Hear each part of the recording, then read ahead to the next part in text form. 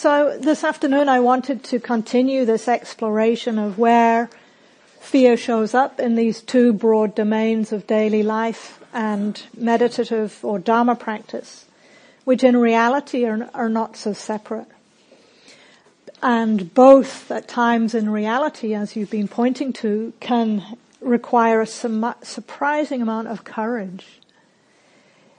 Especially in the realm of meditation practice, we're often moving into new and unfamiliar experiences and states. But even on the most basic level, this invitation to put aside our usual distractions and take time to be with our own hearts and minds, just that is not something that comes naturally for many people. So a few nights ago at Golden Wattle, I shared the famous quote by Blaise Pascal. Some of you might know, where he said, "All of humanity's problems stem from man's inability to sit quietly in a room alone."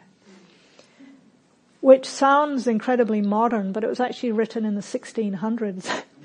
And since then, in the last almost 500 years, I think our general ability to be alone with ourselves without distraction has probably deteriorated even further with the use of devices and so on. And there's a fairly disturbing study that came out a few years ago from research psychologists at the University of Virginia and the University of Harvard University. They were interested in our capacity for introspection, and the sense that it might be diminishing. So they did an exercise where they asked people to spend time alone in a room for up to 15 minutes with nothing in the room, nothing to distract them, no technology, except there was a machine that would give them a mild electric shock that they could test. And before they put the participants in the room, I think you guess where this is going, they invited people to try out this device and see what it would feel like. And everyone said, "Oh, that is horrible. I would pay not to have that happen to me." But guess what? When they were left in the room for between 6 and 15 minutes, 2/3 of the men and a quarter of the women gave themselves a shock, rather than just sit there doing nothing.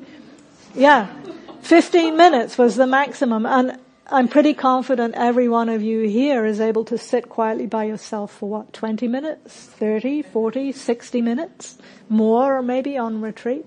So we're already well ahead of the norm here. But I wanted to bring that in just to illustrate that there's something in us that really is addicted to stimulation and to having our attention out there rather than in here. So there's this unconscious fear of what we might discover. And that came out in some of the lists from last week. If I sit alone with myself, whoa, what might I discover internally that might be unpleasant? So I just wanted to use that to highlight it takes courage to be introspective and to go inward and to celebrate the fact that we're already, every time we sit down to meditate, even if it's on micro levels, we're strengthening qualities like patience, courage, determination, resolve, equanimity, and so on, and not to overlook that. Because we definitely need those qualities on this journey deeper into the Buddha's teachings.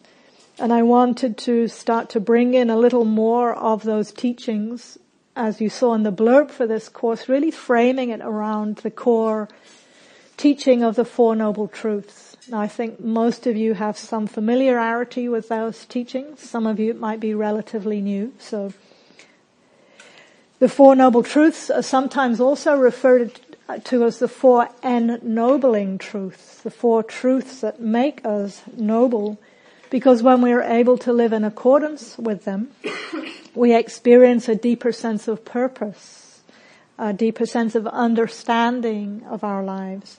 And we're no longer just at the mercy of whatever life throws at us.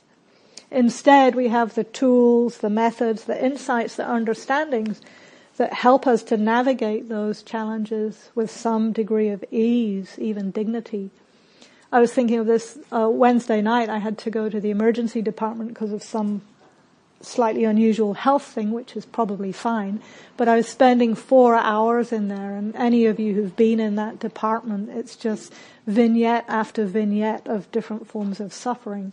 And most of the people coming in don't have any tools. And so there was that sense of, wow, most people are just flailing around, trying to navigate the shock, the pain, the fear, and so on. And so I was feeling very grateful to have some kind of capacity, strategy for, okay, now this is unfolding, okay, now this is unfolding, with relative ease, you know. And that's not the norm for most people. So just to, again, let that in and appreciate that. So, Four Noble Truths, I'll give you a quick overview of what they are. And we might even do this as a kind of a pub quiz. So, first Noble Truth, anyone? Dukkha, there is suffering. Dukkha is the Pali word, often usually translated as suffering, but not quite so helpful or accurate. I'll come back to that in a moment, but suffering, stress, distress, unsatisfactoriness. And so sometimes just hearing this first noble truth, for some people it's freeing, it's a relief. That's true.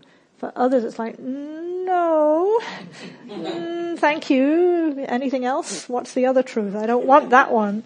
Because suffering hurts and our instinct is to move away from it. So that's partly what inspired me to give this course, that quite a few years into my own practice, I realized that all of these teachings are framed around our relationship to suffering, stress, distress. And even after, 10 years of practice, I was still consciously or unconsciously going, yeah, la, la, la, la, la, not really wanting to engage with this truth and realizing how much courage it takes. So, first noble truth, just there is suffering. Second noble truth. There's a cause of suffering. That cause is craving, the energy of clinging, holding on, but also the inverse, resisting, pushing away, ignoring, denying. So that sort of unhealthy, compulsive reactivity to suffering, we could broadly see that as craving. And so our fear response can be classified as a form of craving. But to the extent that we're willing and able to bring mindfulness to this truth of dukkha, and then we have the opportunity to move into the terrain of the third noble truth, which is the way to end that. I think you're jumping a little ahead. There is a way. Thank you. So it breaks it down. It is possible to release suffering, clinging, craving, and to experience fearlessness, nibbana, freedom, awakening, realization, liberation, and so on. The heart mind that is free of greed, hatred, and delusion, those three core afflictive energies that we spoke of last week. And just to name that when we hear this term nibbana, liberation, freedom, for many of us it sounds like, oh yeah, very lofty, distant, remote kind of goal. But in the suttas, the heart mind that's even temporarily free of greed, hatred, and delusion, that is a momentary taste of freedom.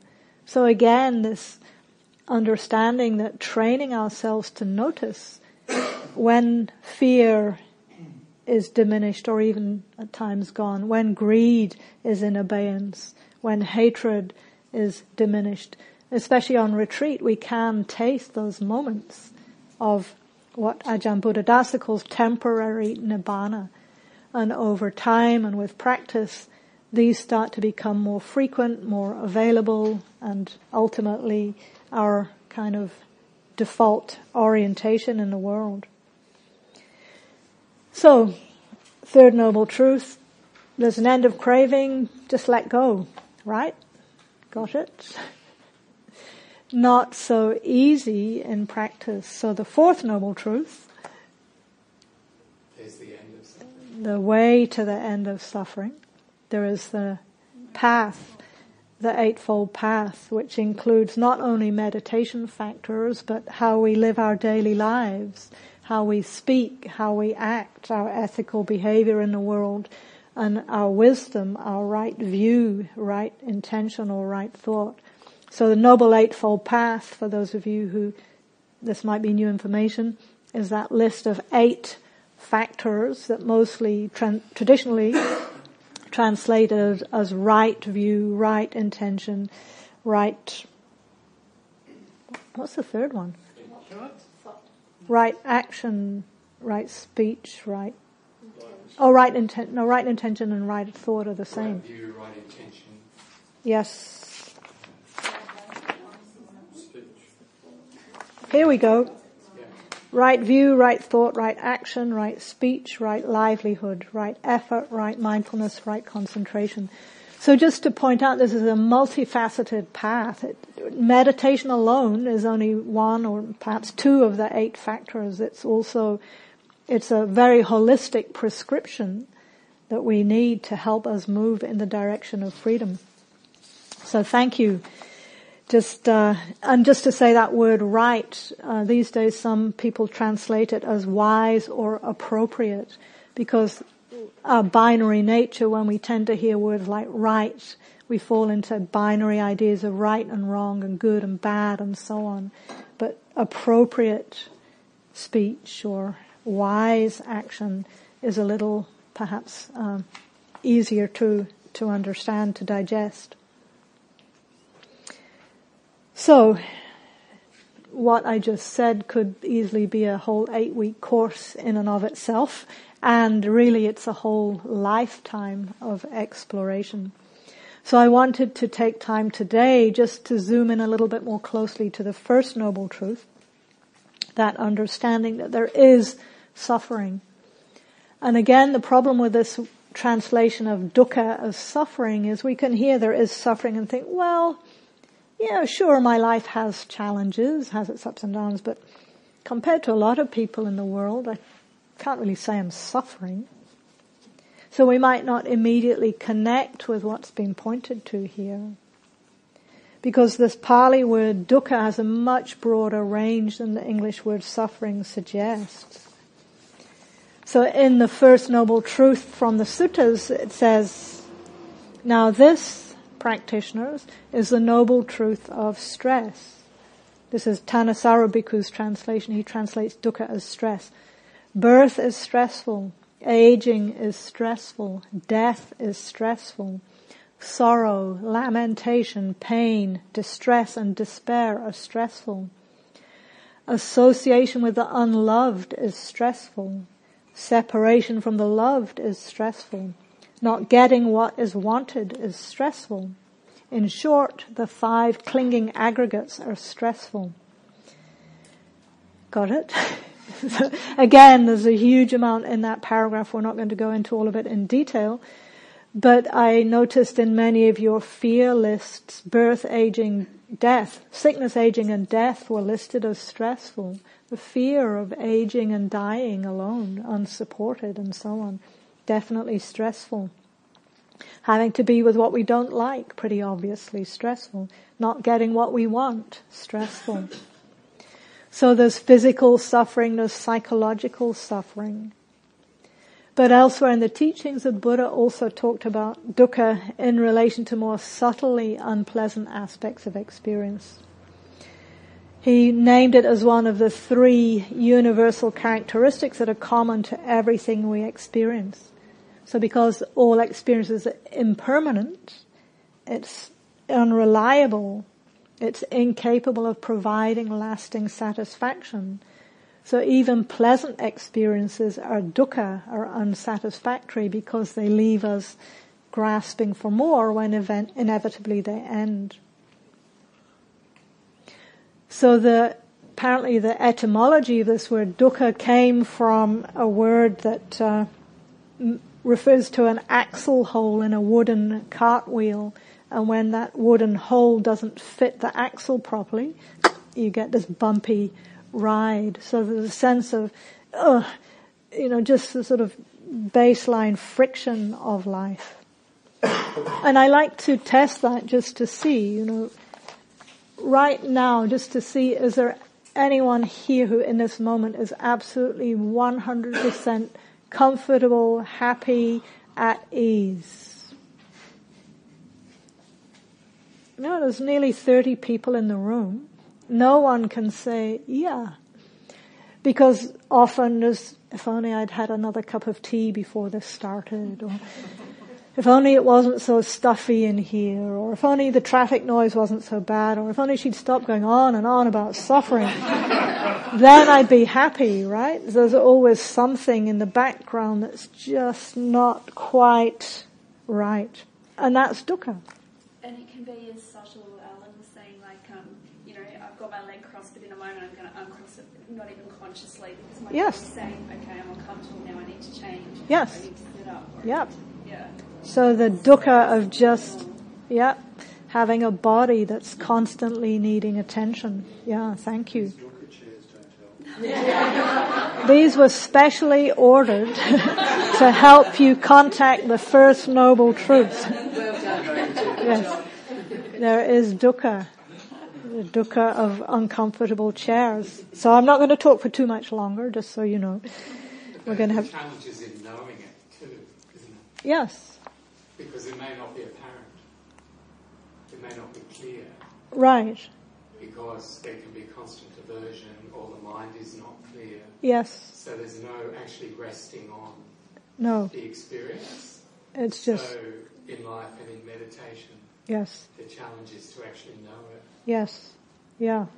That made me think there's a fairly graphic sutta where the Buddha was a group of monks and they saw this jackal come running out of a cave and dive into a bush. And then a few minutes later it came out of the bush and went somewhere else. And then a few minutes later it went back into the cave. And the Buddha said, do you see that jackal? It has mange. Wherever it goes, it's uncomfortable, but it thinks if it gets in the cave it'll be okay, and then it's not. So it goes into the bush and then it's not okay there. And, it's a very poignant description of often we're just, if I can just get this, if I can just get that, if only this. And nothing is going to ultimately do it for us. That's the sobering truth of this First Noble Truth. So, learning how to, as John was saying, just recognize it and to some extent release our idealism or our resistance that it shouldn't be happening. So again, Gil Fronsdal, one of my teachers, he talked about a practice he did for a while of whenever he registered any experience as unpleasant, he just silently named to himself afterwards, of course. So it'd be like wishing I'd had another cup of tea. Of course. Wishing I wasn't so sleepy. Of course. Wishing these chairs weren't so uncomfortable. Of course. Wishing we could talk about something other than dukkha for a change. Of course.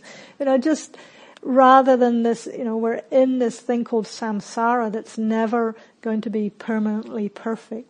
So letting go of that grasping after constantly trying to change it and make it better.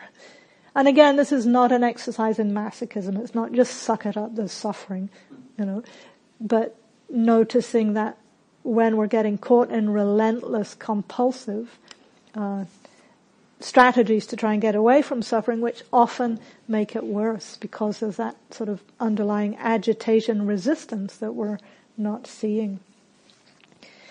So this is a training, and I'm trying to do this gradually, starting with relatively minor forms of fears and anxieties and unpleasantness, and gradually build the muscle. So Bhikkhu Bodhi, talking about this First Noble Truth, he says, the Buddha starts with what is close to hand, with the suffering inherent in the physical process of life itself.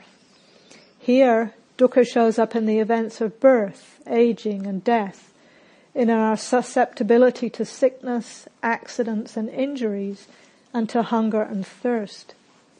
It appears again in our inner reactions to disagreeable situations and events, in the sorrow, anger, frustration and fear aroused by painful separations, by unpleasant encounters, by the failure to get what we want.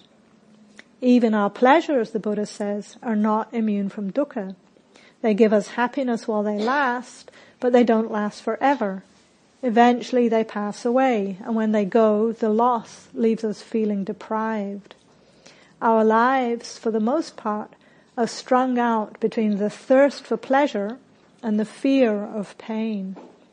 We pass our days running after the one and running away from the other, seldom enjoying the peace of contentment. Real satisfaction seems somehow always out of reach, just beyond the next horizon. Then, in the end, we have to die, to give up the identity we spent our whole life building, to leave behind everything and everyone we love. Got it? So, just to take a moment to notice when we hear this First Noble Truth laid out so boldly, perhaps you noticed some twinges of a fear response, maybe irritation, anxiety, denial, arguing, ignoring. Is that true for anyone? You notice any ripples of... I've read that quote many times, and still when I read it again now, I can feel this no, say it isn't so. Just really... Either that or just a sort of a numbing to it. Yes. It's too much, it's too hard, numbing, shutting down. So it's great to notice what our common responses are. Because unless we recognize those, we get into conceptualizing, arguing, disputing, denying, proliferating in relation to the unpleasant aspects of this truth. And I want to highlight the term proliferation because it's a technical term in the Buddha's teachings. The Pali word is papancha. Some of you may be familiar with that. And it refers to the tendency of the mind to get caught up in constructing, concocting, fabricating, projecting, identifying, taking personally, generally spinning out in unhealthy reactivity to whatever it likes or doesn't like. And we can see this in relation specifically to anxiety. At least just want to check. How have you noticed when there's some anxiety, it often comes with a lot of mental activity? Is that true? And we get caught in these kind of thought loops, obsessive, compulsive thought loops that just keep going over and over and over and over again. And they're almost always about some future catastrophe. Right now, sitting here talking, but when sometime in the future there's going to be this disaster. So that seems to be a very common pattern with anxiety. And I wanted to explore the mechanism that takes us from just the basic knowing of our physical experience, often so quickly, into the terrain of proliferation. So breaking down how that happens to help us get a little bit more of a handle on it. So those of you who've done courses with me before, I often, almost always frame what I present in terms of the metaphor of the two wings to awakening, being wisdom and compassion. And the reason I use that metaphor so much is because it so powerfully indicates the need for balance. We need wisdom and compassion to be equally in balance if we're going to fly. And all of the Buddha's different meditation techniques are aimed at cultivating one or other of these two wings. So mindfulness is a part of the wisdom wing, and then kindness, metta, compassion, all skillful states of heart-mind are part of the compassion wing. So when we come back, we're going to be looking at both of those together as ways to support healthier relationship to fear, to anxiety, to this first noble truth. Okay? So that was quite a lot. I think it's a good time just to take, again, about a 10-minute break. I won't open it up for questions for the whole group right now, but if you have any burning questions, feel free to come and ask me, and we'll start again at just after 10 past. Okay. Thank you.